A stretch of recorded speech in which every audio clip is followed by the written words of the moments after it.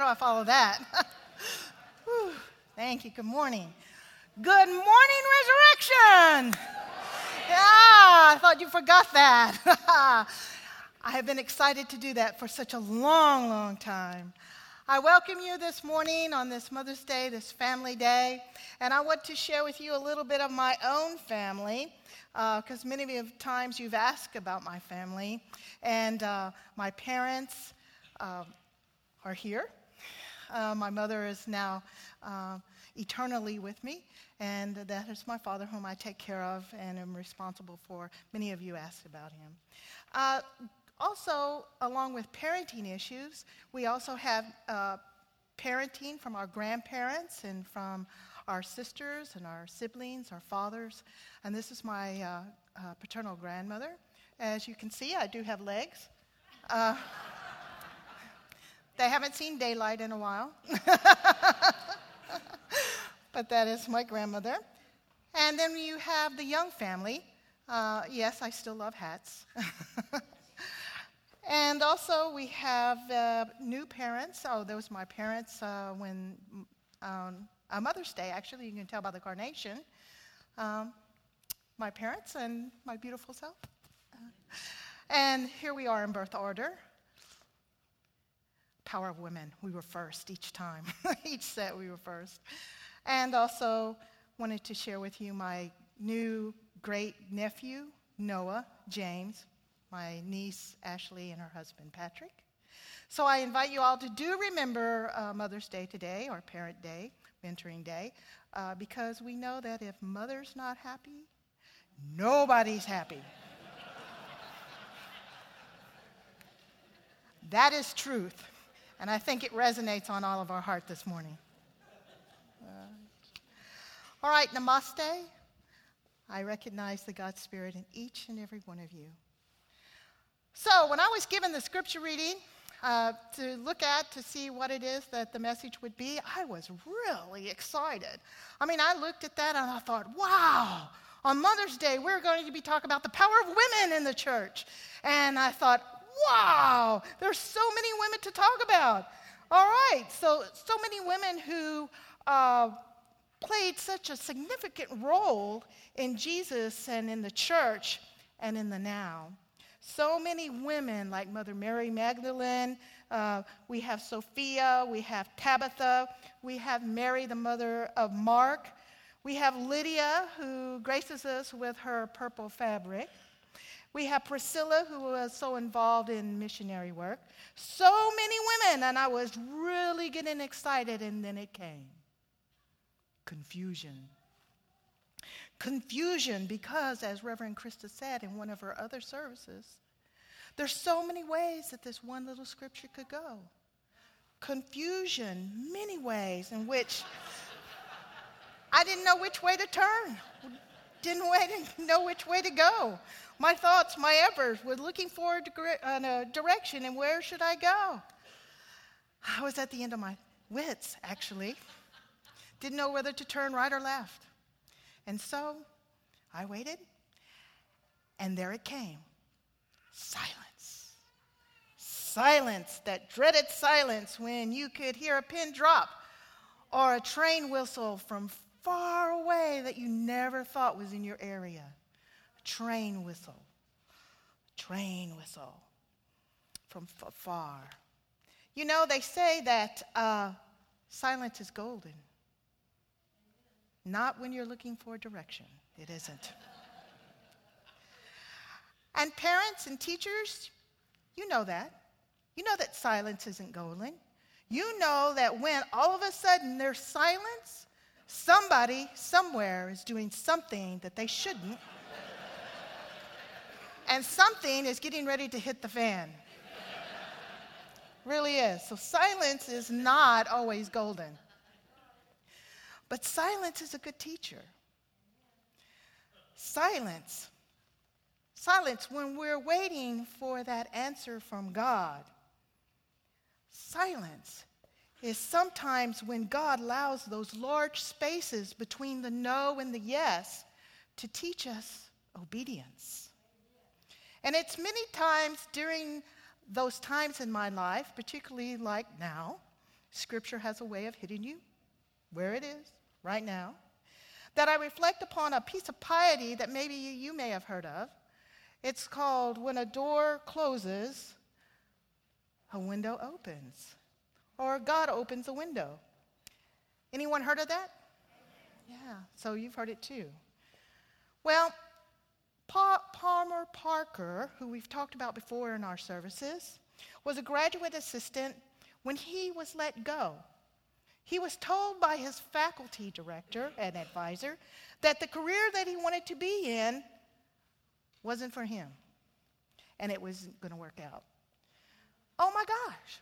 Have you ever happened in that life? Something that you had a passion for and that you have worked so hard for. All of a sudden someone said, you know what? You just don't have the voice to be a singer. You don't have the jokes to be a comedian. You don't have the talent. You need to look for another vocation. And oh my God, his entire world turned upside down. And he didn't know what to do. He was trying to make sense of it, trying to find help, trying to find console, and he didn't know what to do. So he was living in a small community of Pendle Hill, a Quaker community just outside of Philadelphia, and he sought direction from a Quaker woman of 65 years old because he kept hearing this piece of Quaker piety going on in his head that said, have faith, way will open. Have faith, way would open. In the midst of distress and despair, he kept saying, have faith, way would open. I'm waiting. Where is it? It's not opening. You know, where is it? So he went to this woman who had been by born a Quaker all of her life. And he says, I've been attending church. I've been going to meetings. I've been following the communion, the sacrament of Holy Communion. And I keep hearing way will open. And I'm telling you right now, it's not opening.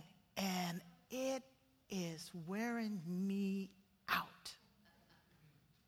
And I am tired.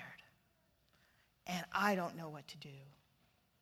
And so she thought for a minute, and he said, well, hadn't worked for me either. Well, that wasn't very helpful, he thought. You know, way will open hasn't helped you either. And so she said, well, if I had to look at that piece of piety, I'd have to rephrase it. And she said, I would have to say, for me, it goes like this. Way will close. Way would close. Because when the way closes, it's given me a sense of direction. When the way closes, I have been given a sense of direction. When the job ends, when the searching ends, when the conflict ends, when the relationship ends, when the wonder, what if, ends, the way has been closed, a new direction, a new path has been opened. And we have to figure out where we are. We have to figure out where our options are. We have to listen and to listen within. We have to decide, make a decision to turn and move again. You know, first sermon, someone gave me the name of that truck that I'm going to tell you about. It's called a Crazy Truck. And it's a toy, and what it does is you set it off, and it goes, and it hits a wall, it whirls around, turns around, and goes another direction. And it keeps doing that until it finds a clear path. Somebody must have been going through something in their life when they developed that. They were looking for a way would open too. But researchers know that. Researchers know that. They keep experimenting and losing, narrowing down their options and their chances. Researchers know that. Inventors know that. They keep working with an item until they finally get it to work. But it's these transitions time, these in-between times that get us. Because it gets us because then we are filled with fear and self-doubt. and questions and wondering, am I really worth it? Do I really have enough faith to make it? Is my vocation really right for me? Is this relationship really good for me? And all of those questions come into play when we're in these in-between time. And so I felt that in today's scripture, in light of today's scripture, as Paul was looking at what to do, and he was looking for a way to open, that this was really kind of in sync. And so what had happened is that Paul had journeyed to Jerusalem, from Jerusalem to Troas, from the bottom of your screen to the top. And he wanted to go to Asia to spread the message of Jesus Christ. Now we know that Asia is the new Turkey. And so Paul, like Peter, like we learned about last week, had to be told no 3 times also. So we come by our hard-headedness honestly. So let's take a look. Things were going pretty well when Paul and Silas, as they were preaching and teaching, they were communicating this saving power, and the churches were doing very well. And as they were still in the province of Cilicia in Syria, which is just north of Jerusalem along the seacoast there, Paul had been receiving these correspondence, and he said, things are looking pretty good. Maybe we ought to expand our vision, our scope of things. We ought to go up to Asia Minor. So there they go. They head out. Now, I don't know how long it takes to get from Jerusalem down here up to Troas, 1,000 miles. I don't know how long that would take to walk, but I do know how long it takes to walk 25 miles. Because years ago, when I was 18, just last week, March of Dimes had their first ever walk for the life. And it started out to be 25 miles. So you get off easy now, okay? 25 miles. And I decided, I can do that, no problem. No problem, I can do that. So I gathered up 2 other girls, friends of mine, and we decided that we would do this. And my mother played a little bit of psychology on me, which I didn't know then, but I do know now. She said, you'll never make it. Oh, that's all I needed to hear. I had to prove her wrong. So I was determined to make that 25 miles. And so we headed out. And yes, we did. All 3 of us, we made it. But it took from from dawn to evening. It was almost dark when we set out, and it was dark when we came home. And so I had learned that during that time that my person that I was pacing myself with was really encouraging me, helping me along the way. And that's what Silas was doing for Paul, and Paul to Silas. They were encouraging each other. So in a way, they were a paraclete. Now, not a parakeet, not like a bird, but a bird can be a companion too, but a paraclete. And a paraclete is someone that can do things that you can't do, like a nurse is to a doctor, a model to an artist, a backup singer to a vocalist, a straight person to a comic duo, straight loosely. But a paraclete is someone, not the bird, is someone who walks alongside you and giving that encouragement. And that's what we were doing. We were going, 1 more mile, 1 more mile, 1 more mile. We can make that 1 more mile. Yeah, we can do it. Come on, we can do it. We're almost there. Look how far we've come. We can do it. And so, but paraclete comes from the word parakletos. And parakletos is the Greek word for Holy Spirit. And we find that in the scripture of John 14, little verses at the beginning from where we had today, where it said, I am going to talk to God and will provide you a friend. So this friend will always be with you. But the godless world cannot see it because it doesn't have eyes to see it. It doesn't know what to look for. But you know that the Holy Spirit and the presence will be with you and stay with you until the very end. Parakletos, guiding us, comforting us, supporting us, encouraging us. So when Paul and Silas arrived in Lystra, they were joined by Timothy. And now Timothy's presence is important. Timothy's presence is important because his mother was Jewish and his father was Greek.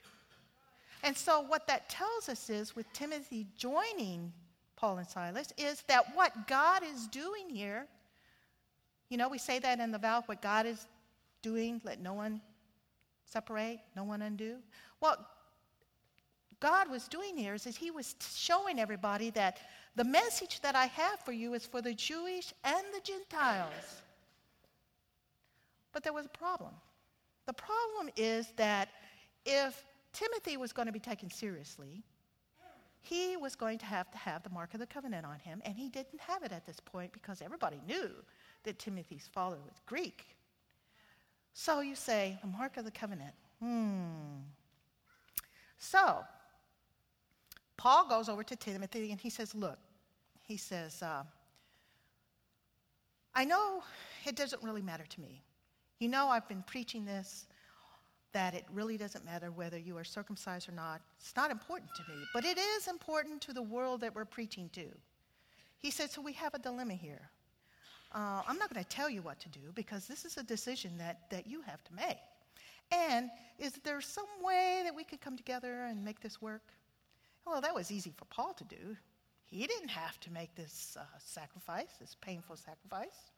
So Timothy, wanting to forward the word and the message on so that everyone would know of this saving grace, decides to allow Paul to circumcise him.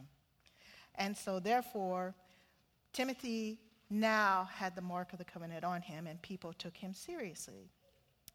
So now they decide to go west to the province but the way to Asia was closed. It was blocked. The Holy Spirit wouldn't let them in. And so this wasn't unusual during that time. Many times they've had to regroup, turn around, go back, find things. So Paul says, okay, let's find another route. All right, so we're going to go north to Bithynia. And again, the door was closed. That's the second time the door was closed. Well, many of us would have given up on the first time, let alone the second time. But Paul was persistent, he was undeterred, and he and his disciples were going to go forward because that's where they believed in their heart that they were to go. So they traveled down to the seaport of Troas to try another route when they noticed that during this in-between time, they were still preaching and serving God and going on spreading the word. They weren't lamenting over the fact that they had tried two ways and still they were still looking for a way. They just went and continued their journey. Well, they go to sleep one night, and Paul has a dream. And dream and visions in the Bible and Scripture they're equal with each other. You can still have waking dreams just as you can have sleeping dreams and visions. And dreams are important because they are God's forgotten language. They were God's forgotten language then and now. Well, not then, because they were important then. Because then that was the only way that God could talk to God's people was through dreams and visions. But nowadays we're too busy. We're too busy with the world around us, with all of the little gadgets and things that we have. And so we don't take the time to develop that inner voice, that quiet side of us. So the thing with dreams is that dreams have no boundaries. In dreams you can fly. You can be in two places at one time. You can even breathe and sing and dance underwater. In anything, dreams are possible. So in Paul's dream, he saw a Macedonian man standing on a shore calling to him, says, come over to Macedonia, help us. We need you, come help us. Now how did Paul know that was a Macedonian man? Because he knew by his attire. We could go out in the city and we could tell where people are from, right? Just simply by their attire. Yeah, we can tell, who they are, on which side they wear their keys. what handkerchief they have in which pocket and what color. You know, it's true. We can tell. We know exactly. So, all right, Paul was happy. Direction. Aha, window was open. And so, all of the puzzle pieces were becoming together. They were coming into place. And so, there it was. Paul and his companions, they head out on a boat, cross the Aegean Sea, land in the islands of Samothrace. And then they journey on to Philippi, which is the correct way of pronouncing it. I know we say Philippi, but it's Philippi. And Philippi was a former Roman colony, and that's where a lot of Roman soldiers would retire to. And it was something that Rome was very proud of. And so on the Sabbath of that day, it was understood that they were going to go to church. But there wasn't a church or a synagogue in the area at that time. And so it was understood that for them to go to church, go to synagogue, that they would have to look to a river of running water. Because there was no synagogue, because they didn't have 10 Jewish men to form a church. But they had heard about this group of women who were meeting down by the river, and so they decided, we're going to go there. Because in that day and time, running water, or places where there was water, was considered holy. So that's where they went. They went over to the river on the Sabbath, and there they meet Lydia. Lydia, a woman, a merchant of purple goods, of everything purple. And purple was hard to come by during those times. I mean, it took a lot of those little bitty snails to come together to make, this is a fish story, to make the color purple. It really did. And so it was very rare indeed. So I know why, as a community, we like our regal purple. Okay? Purple. And Lydia was a believer. She was a believer. And when Paul got there, he took her aside and he talked to her. And we don't know exactly what Paul said to her. We don't know if he forgave her. We don't know if he just gave her a great big love hug. We don't know what it was, but it opened her heart. It changed her. Every part of her heart was filled. And now she went from being a church goer to a Christ bearer. So from that point on, her home was a meeting place for all who believed to come and to worship and to praise God. Amen. Her heart was open. What will it take for you today to go from a church goer to a Christ bearer?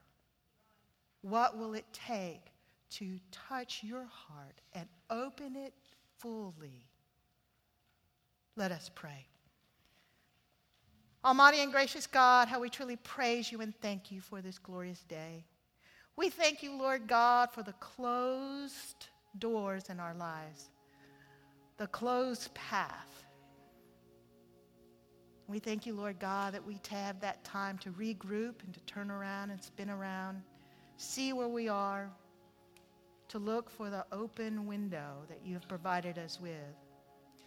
And we thank you, Lord God, for the words of comfort, the words of restoration, the words of healing, the words of forgiveness, for the hope and the repair in our lives and in the lives of those that we care so much for. Lord God, give us Jesus. Give us Jesus right now. When we have no way, when we don't know what to do, give us Jesus right now, this day. In this we pray. Amen.